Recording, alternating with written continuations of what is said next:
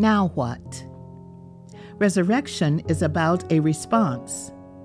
It addresses the question of where we go from here and presumes that Easter morning was not the destination.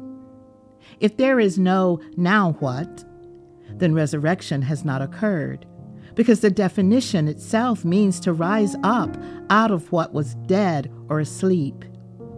It is an invitation to think about our lives in a different way. What attitudes, disposition, lessons, or affirmations need revisiting? Where is there an opportunity for growth? It can be something small like deciding, you know what? I'm good just as I am right now, and I'm going to live into being good, guarded and protected as though my life depended on it. Or, I'm not good, and I will make changes for improvement. I will not be a victim, but claim the power that I have over my own life, one step at a time.